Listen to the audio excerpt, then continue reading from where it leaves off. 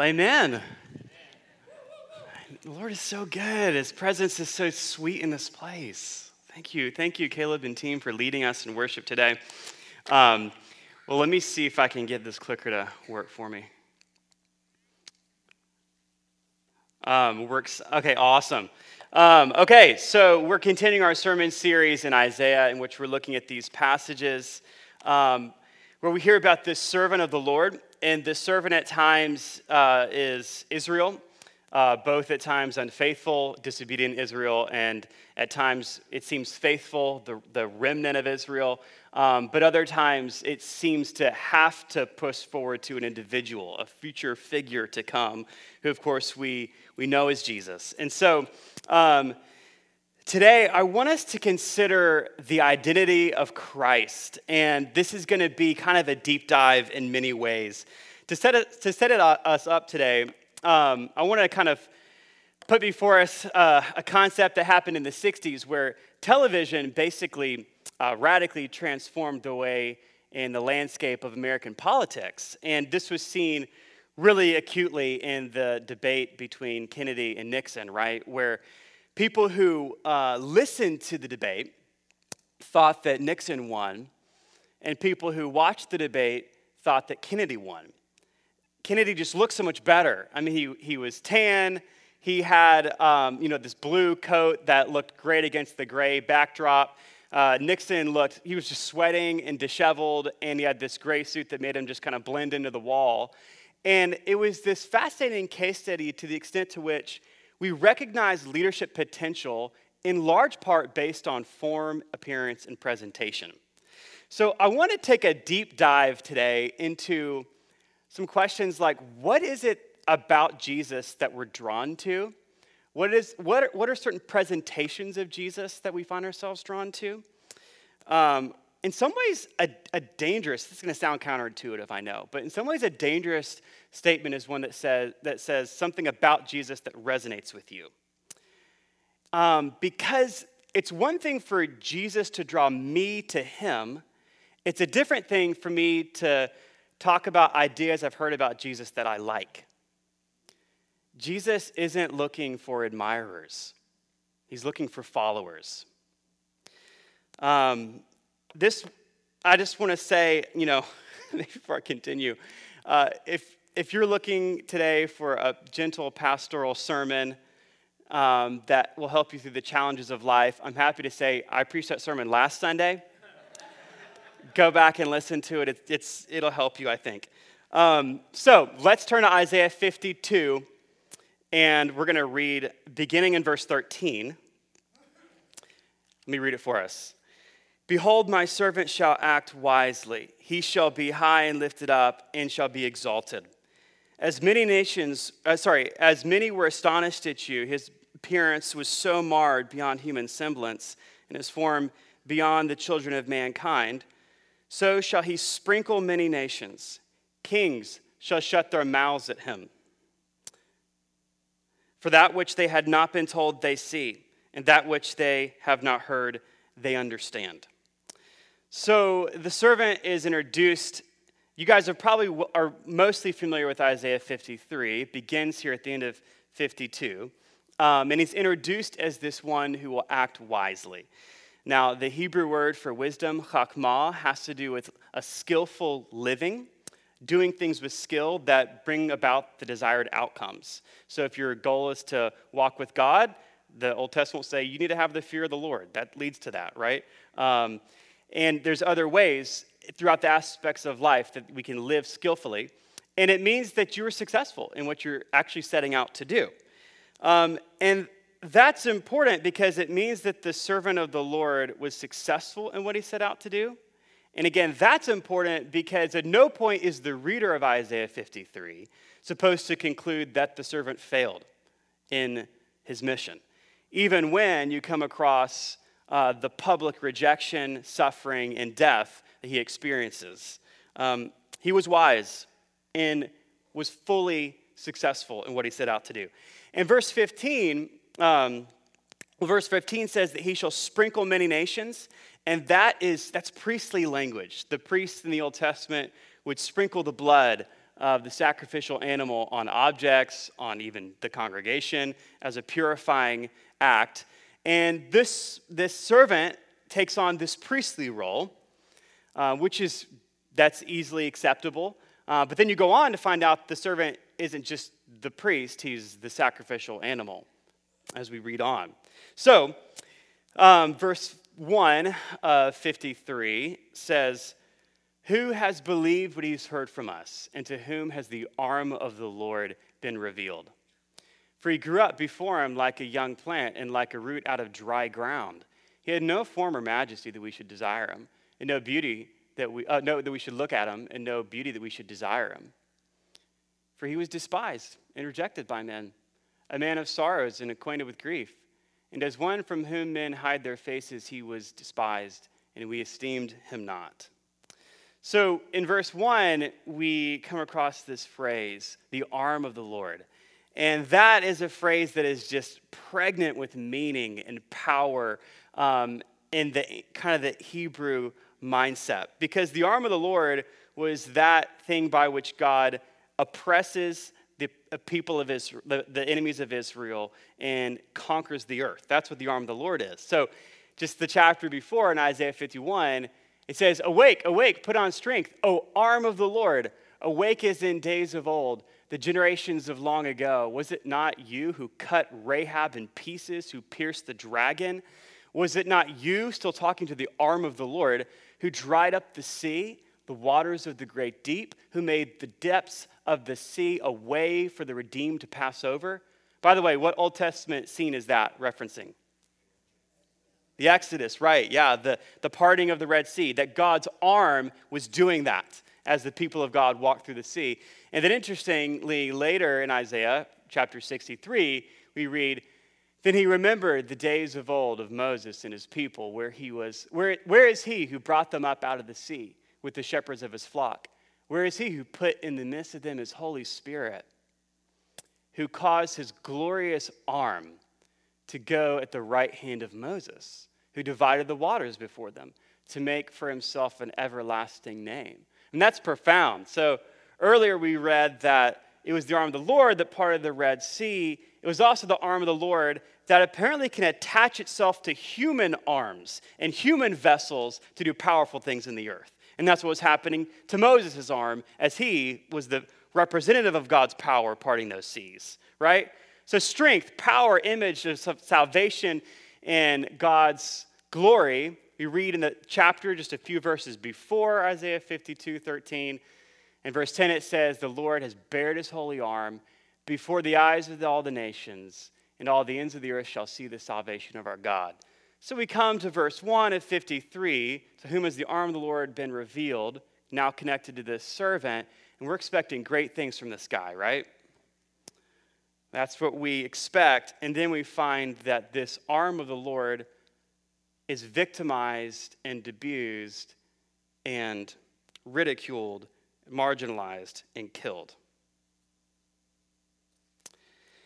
Interestingly, the Jewish Qumran community that existed before the time of Christ and after, they read the Hebrew scriptures and they concluded that we're awaiting two Messiahs. There's no way that all the prophecies of the Messiah in the Old Testament could coalesce in a single individual. There's just no way. And so we must be waiting for a Messiah in the line of David, the Messiah of Israel, and a priestly Messiah in the line of Aaron. And the one in the line of David would be kind of that warrior king, and the other Messiah that's coming would be this priestly figure who makes atonement for the sins of Israel and redeems us and redeems our moral failings. There's just no way that could all coalesce in a single person, which it is kind of remarkable that it did, isn't it? So in the time leading up to Christ, in the hundreds of years before, and certainly by around 100 BC, 100 years before Christ, this transition had happened among the Jews in Palestine to where they had formerly all spoken Hebrew, and by that time, they, for whatever reason, the common tongue was now a language called Aramaic, and that was the language that Jesus spoke and the disciples. And Aramaic had replaced the common tongue, had become the common tongue, although Hebrew was still the language of the learned and for those who wanted to read the Hebrew scriptures. And so what happened is Jews would come to synagogue in the towns and villages and cities, wherever they lived, and they would hear the Hebrew scriptures read in Hebrew. And then, for the people who, many of whom didn't understand the Hebrew, they would read the Aramaic. But the Aramaic they had these things called Aramaic targums. Targum is the word for translation or interpretation. And the Aramaic targums were, of course, in the common tongue, but they were translations very loosely. There, in many ways, were basically commentaries on the text. And so, here's an example. The Aramaic Targum of Isaiah 53. The Hebrew text of Isaiah 53:4 says, "Surely he took our infirmities." That's what your Bible will have. The Aramaic Targum would have said, "Then he shall pray on behalf of our transgressions." So no longer is the servant actually taking on infirmity. The servant is standing in this priestly role and making intercession through prayers to God rather than actually receiving the intercession in his body. Verse 7, the Hebrew text says he was oppressed and afflicted, and then the Aramaic Targum, which would have been read in the synagogues, said he was praying and was answered. Right? I mean, barely a translation, right? And then you come to verse 12, which says, he shall make intercession for many transgressions, and the Aramaic Targum was like, okay, we're cool with that. That'll work for us because we have in mind a Messiah who prays for us, but there's no possible way he could be brutalized, victimized like this. That just does not fit. And we want to make sure that people don't misunderstand that that's what it says. So we're going to tell them this is how you should read Isaiah 53. Interesting, right? I was reading a book that kind of goes all the way through the Bible with Adeline a few weeks ago, and we came to the crucifixion scene, and Jesus is on the cross, the soldiers are there, and Adeline asked me, who killed Jesus? And I said, well, the soldiers here, they killed Jesus.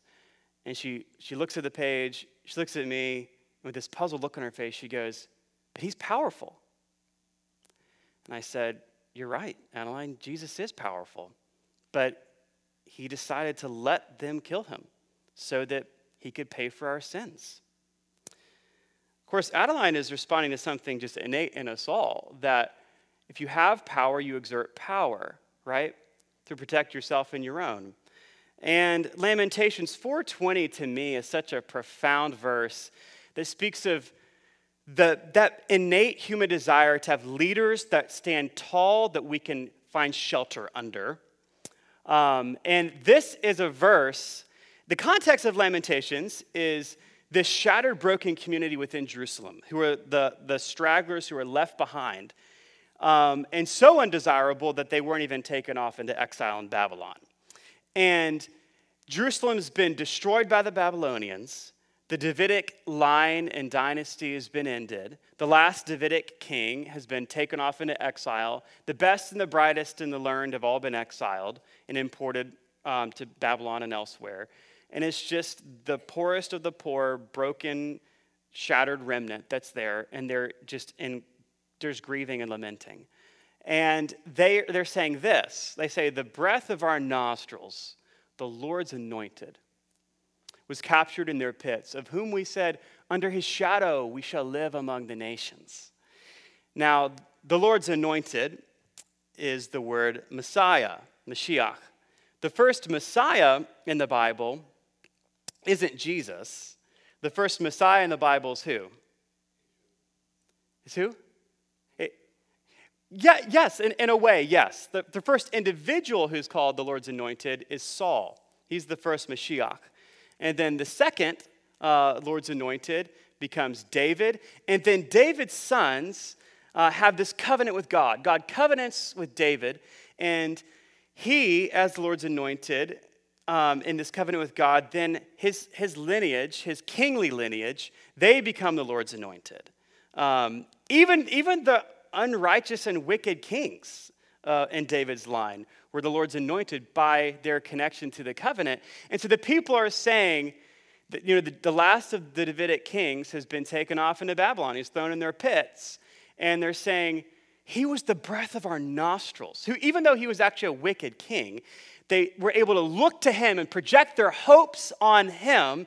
And you think about the imagery here, the breath of our nostrils, that's basically something that sustains your life moment by moment, right? And then the other image, both of life, is under his shadow we shall live among the nations. Basically here, a figure who looms large over us, this giant among men, in whom we can crowd all together under his massive shadow and find security and safety in the nations. And as long as he's standing tall, we're going to be fine, right?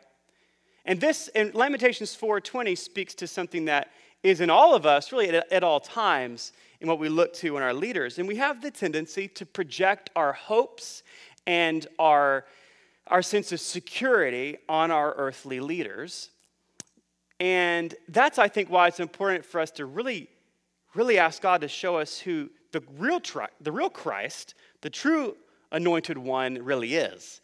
And by the way, at the same time, we have a tendency to project our fears and our insecurities upon the leaders we don't like, which is why anyone who's famous and just a little bit influential is a candidate for a good Antichrist conspiracy theory, right? Well, so let's talk about what Jesus is like for a moment. I want to put some questions on screen for us.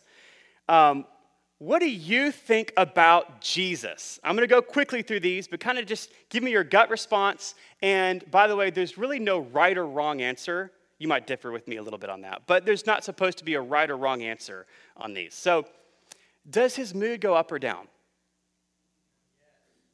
No, don't say out loud. This is for you. Don't let Jonathan's answer color your opinions. All right, but I appreciate that. All right, to yourself, is he talkative? Is he rather lively? I love this one. Would he take drugs that may have strange or dangerous effects?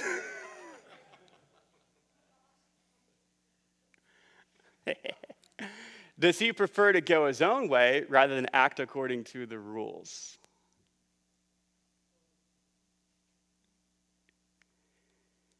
Is he mostly quiet when he's with other people?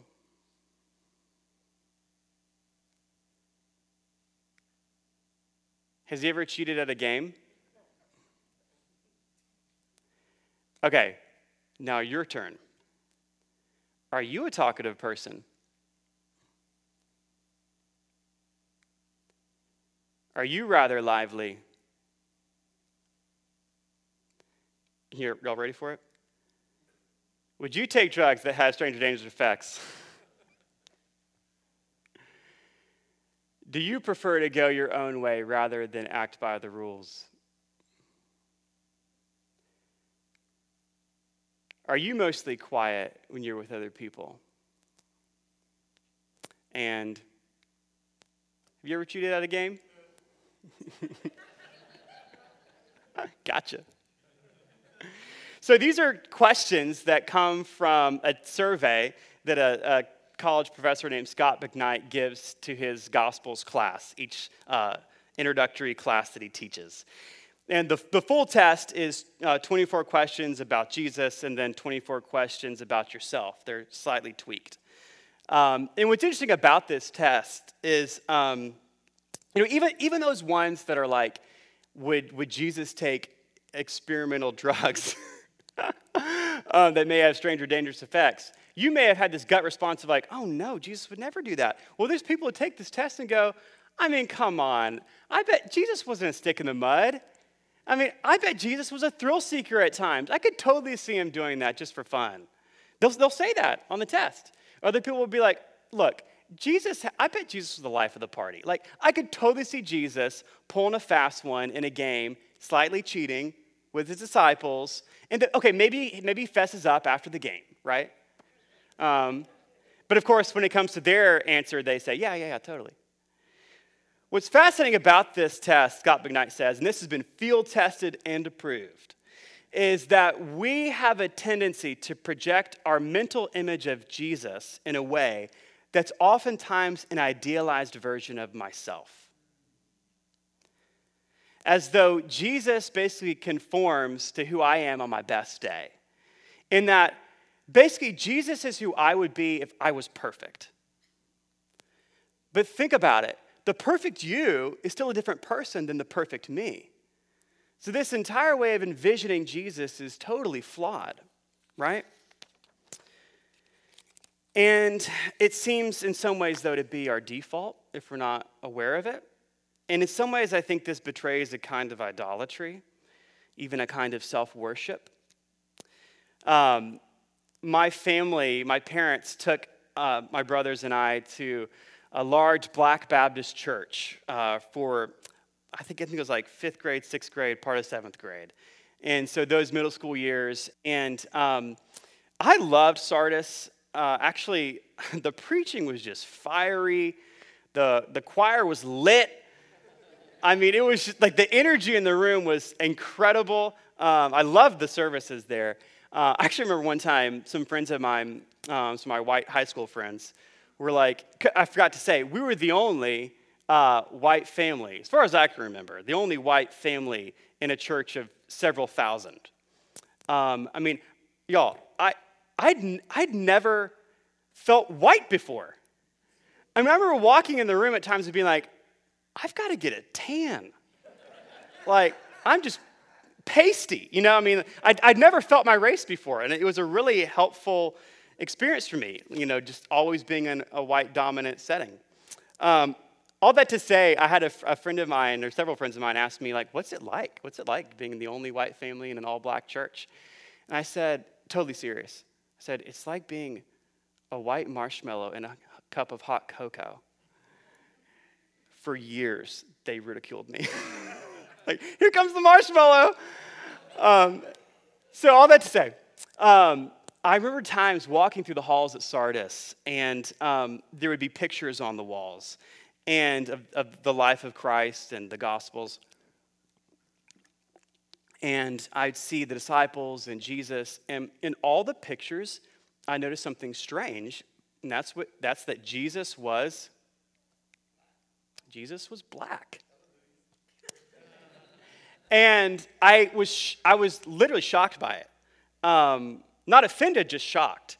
And maybe this was some underlying racism, I don't know, but I remember thinking so many times, like, oh my gosh, like, this is fine, but like, this is so historically inaccurate. And it took me years to realize that the picture behind me is every bit as historically inaccurate as this one. But I had seen this picture 100 times in a dozen living rooms throughout my entire childhood, and never once thought about the presentation of Jesus being put before me in those pictures. This, by the way, is Warner Sallman's The Head of Christ, The Head of Jesus, the 1940 painting. And it is the all-time most reproduced image of Jesus. Let me read you this quote by Beth Daly. Through Sallman's partnerships with 2 Christian publishing companies, one Protestant and one Catholic, the Head of Christ came to be included on everything from prayer cards to stained glass, faux oil paintings, calendars, hymnals, and nightlights. Sallman's painting culminates a long tradition of white Europeans creating and disseminating pictures of Christ made in their own image. The truth is this, is that we tend to search for God in ways that reflect our preferences. And our preferences are a reflection of who we are, not who God is.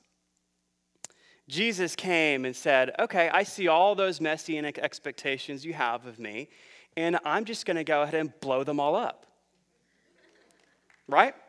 I mean, matter of fact, you want a figure who looms large, under whose shadow you can hide and be strong among the nations. You want someone you can lift up? I'll let you lift me up on a cross. You want someone who can defeat the Romans you can see? I'll drive out the demons you can't see. You want someone attractive to look at? There'll be no beauty about me that you'll desire me. You want someone who has this kind of regal mystique? I'll come like a root out of dry ground. There'll be no form or majesty that you'll want to look at me. You want someone who has the power and the will to oppress your oppressors? I'll come with the power and the will to heal the oppressed and the oppressor. And you might say something like, okay, well, Gabriel, well, like there are ways in which we see ourselves in Jesus' story, and there are ways in which Jesus' rise kind of reflects something that we all want. I mean, think about it. Everybody loves a good rags to riches story, right? And isn't that basically what we get with Jesus? Born in a humble manger, the poor boy from Smallville, Nazareth, who faces great challenges and rises to heaven itself. I mean, it's basically a glorified rags to riches story. But the plot of every rags to riches story in TV and literature is of a person who overcomes great challenges to achieve their own personal dreams of achievement and success. Or maybe the Cinderella version of the rags to riches story is of someone who gets their own dream ending, in large part being promoted because of her surpassing beauty. But in either way, whether through your surpassing desirability, that you're desirable in the earth by some standard, or you are a hard worker, it's about achieving your own personal dreams and success. And that's what we all want, which is why we'll continue to eat up these stories. The four Gospels don't give us a story of a first century Jew who managed to achieve personal happiness. Nor does it give us the story of the Son of God who fell to the earth and made his way back to his Father. Jesus sees human expectations of exaltation and just ruthlessly declines to meet them. It's as though he comes to us as a human, which of course he does, and then he just gives us this picture of exaltation that runs counter to everything we know about human nature, which reminds me of Isaiah 52, verse 14, which says, "As many as were astonished at you, his appearance was so marred beyond human semblance, and his form beyond that of the children of mankind." Now, I know that at a literal level, this is speaking of the physical disfigurement of the Christ and of the servant, which of course it is. But I think it strikes deeper than even the physical. And at a spiritual level, there is a very real sense in which Jesus, in his sacrificial obedience to the Father, comes to us in a way that he's disfigured to a point that we no longer recognize human wisdom in him. We no longer recognize the human path of exaltation in him. And yet God says he's acted wisely in verse 13. And it's here that we either reject him as a Jesus that doesn't fit our expectations of exaltation, or we join the kings who shut their mouths because of him. As verse 15 says. These kings who shut their mouths because of him for that which they had not been told they see, and that which they had not heard they understand. In John's gospel, which is broken up in three sections, there's the prologue at the beginning, which talks about Jesus kind of in prehistory and pre-creation, verse kind of 3:18. And then there's what's called the book of signs, which is from there through the end of chapter 12. And after the book of signs is an extended Passion Week in John's gospel, which is chapters 13 to 21. But the book of signs gives, basically 1 to 12, it gives us these incredible miracles of Jesus, healing the sick, driving out demons, his mastery over creation, seeing him walking on water, multiplying the bread, things like that. And by the end, John helps his readers reckon with the fact that after all of that, so many have rejected him. And in the end of John, the end of the book of Signs in John 12, he basically gives a commentary on why it is that so many people have rejected Jesus. So in John 12:36, it says, this is kind of the end of a message Jesus is giving. He says, while you have the light, believe in the light, that you may become sons of the light. He goes on, and this is really where John's commentary begins. When Jesus had said these things, he departed and hid himself from them. Though he had done so many signs before them, they still did not believe in him. So that the word spoken by the prophet Isaiah might be fulfilled. Lord, who has believed what he has heard from us? To whom has the arm of the Lord been revealed? Isaiah 53, verse 1.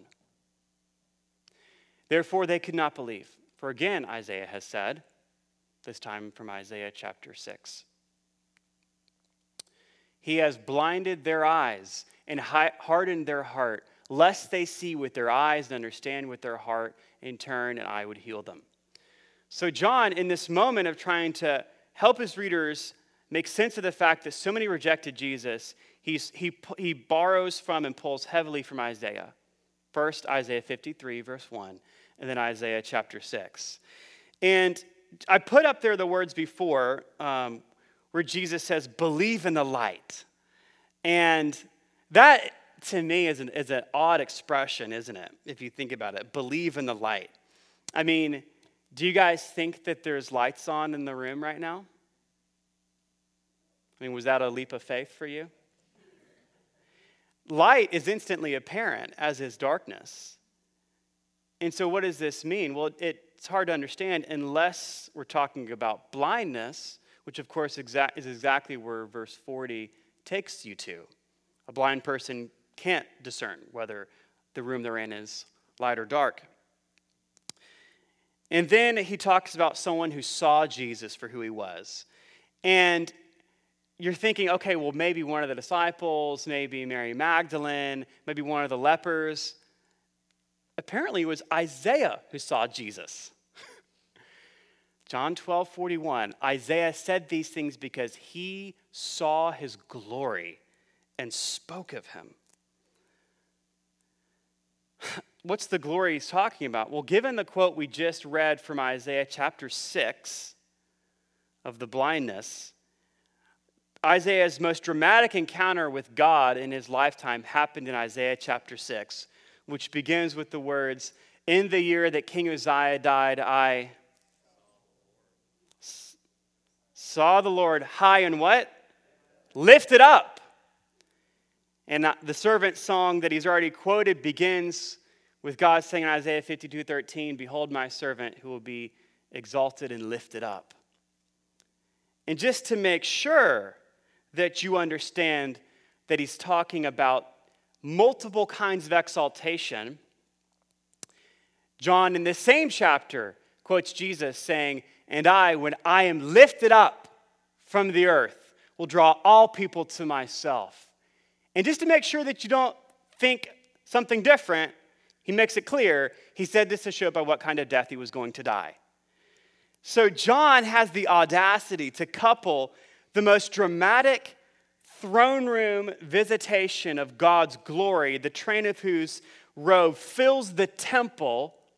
Creation is cowering before him in Isaiah chapter 6. The same person of whom that speaks, which apparently is Jesus. I mean, Isaiah's literally saying, I mean, if the Trinity is all over the Bible, y'all. I mean, it really is. I mean, John is saying, Isaiah saw Jesus in that moment in Isaiah 6. Apparently, Jesus can be both the one who's lifted up in a throne room and the suffering servant who's lifted up, the one lifted up on a cross. He can habitate both spheres of glory without any dissonance at all. And that's what humans can't do. And that's how Jesus shocks our system. And that's why people can't see him. So, he continues in his commentary in verse 42 with these words, nevertheless, many of the authorities believed in him, which is really interesting because he's just been saying they didn't believe. there was a way in which some of them actually did believe. They believed in him, but for fear of the Pharisees, they did not confess it so that they would not be put out of the synagogue. So we find that there was social pressure not to confess Jesus and openly follow him. Social pressure that we don't experience anything like a lot of places in the world, here, of course. So we find that there was a level of faith, but it was weak faith. Faith not strong enough to confess him openly, we read. And then we come to verse 13, which is basically John's diagnosis of why it is that people, in spite of so many signs and wonders, could not accept Jesus. You ready for it? It's this. For they love the glory that comes from man more than the glory that comes from God. That's why. That's why they couldn't see him. And this is a theme we find in John's gospel. Let me just take a moment and say, I realize that, us in this room are not in the exact same situation as the people who didn't believe in Jesus. I mean, I understand that many of you in this room probably confess Jesus as your Lord and Savior, and you would do it openly. But this text, I think, does still speak to us because it says that you can have a measure of faith.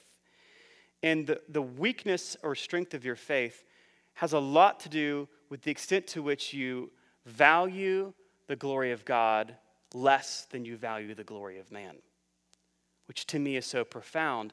And it's the opposite of the way Jesus lived his life, who in John 5:41 said this, I don't receive glory from people.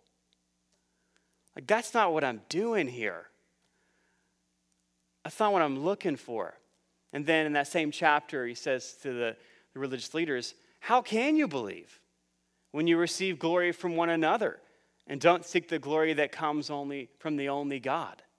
I mean, literally connects the hindrance to their faith is this thing again of valuing the glory that comes from men above the glory that comes from God. And by glory here, what we mean is praise or approval.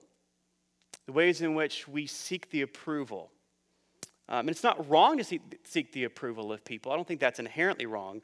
The question here is, what's our highest aim and value in life? To what extent does seeking the approval of man trump the approval of God?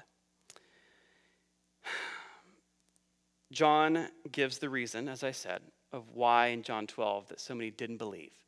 And it's they loved the glory that comes from men more than the glory that comes from God. And my contention is this morning, and I think that this is an accurate reading of the text, and it may be the most important thing I want to say, is that if loving the glory that comes from man more than the glory that comes from God blinds people to seeing who Jesus is, then I think the opposite is also true. That loving the glory that comes from God more than the glory that comes from man opens your eyes to see Jesus.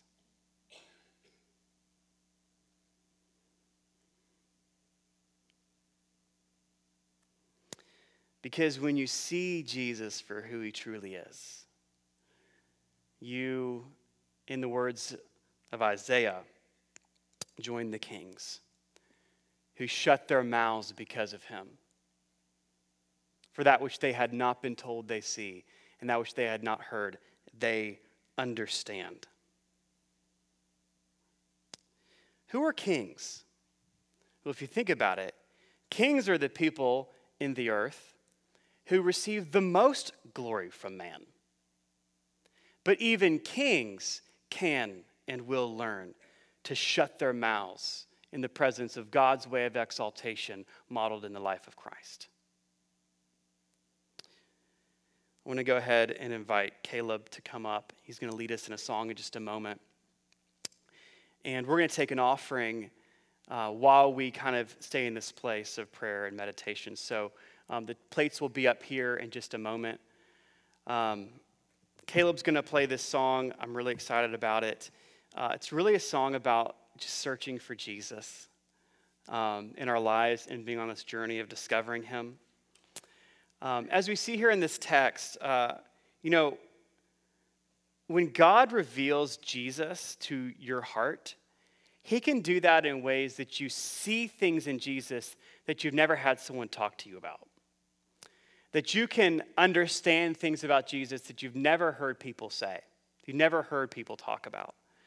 And there's absolutely a spiritual revelation and a spiritual sight into who Jesus is that comes that way, like the kings experience in this text.